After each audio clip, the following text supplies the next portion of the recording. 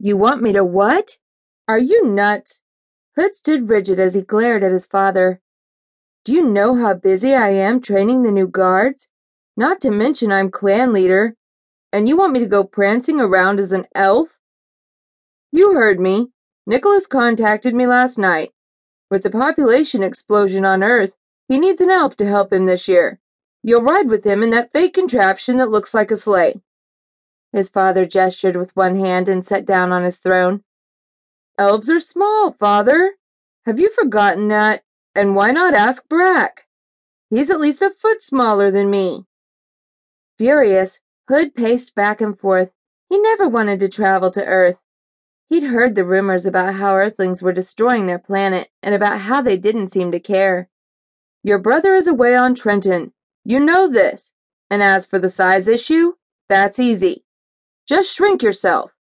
It's not going to kill you to be small for one night. It's not like anyone around here is going to know. You'll be on Earth. King Drake stood. Nicholas is expecting you in an hour, so go. With a dismissive wave of his hand, Hood's father left the room. Tricia smiled at her friends as they waited by the door. Really, I'm going to be fine tomorrow.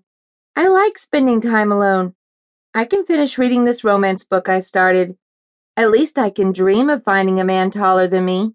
She laughed, but inside her heart ached.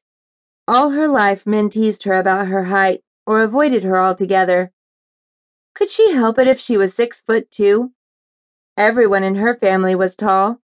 It wasn't like she was fat.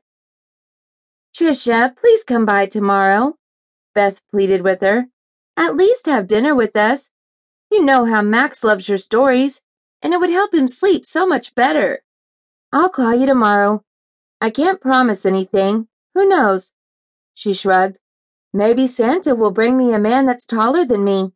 Tricia laughed and waved goodbye to her friends and closed the door.